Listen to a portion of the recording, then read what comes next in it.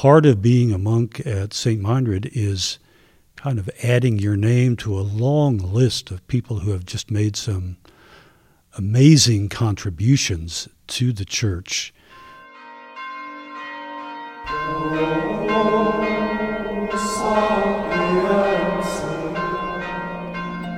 Hello, I'm Brother Colby Wolnikowski.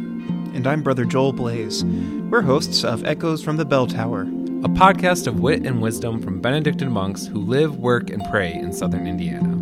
2 years ago, we began interviewing people for podcast episodes about St. Meinrad's outreach in the world. As it sometimes goes, we didn't have enough time to pull all the episodes together, until now.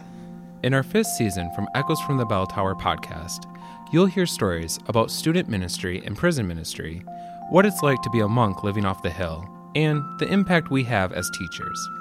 It's been our tradition to take the light of God out into the world ever since those 2 monks left the monastery of Einsiedeln in Switzerland for southern Indiana in 1854.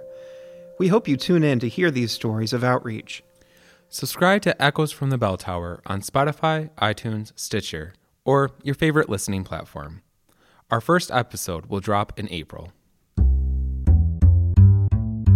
If we put ourselves in God's hands, you never know. ... This is a part of society that we can't overlook in terms of ministering to people. Watching the power of the Holy Spirit heal someone from their sins is an experience that I hold very much as a sacred encounter with the power of God. He's reported to have said, "I have a mind fascinated by decay." That's been like the greatest gift of the whole thing. It's reminded me that God exists and that He's really present among us.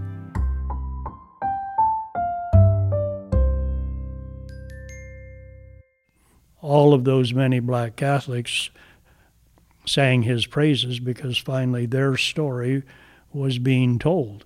And not only being told, but being told well.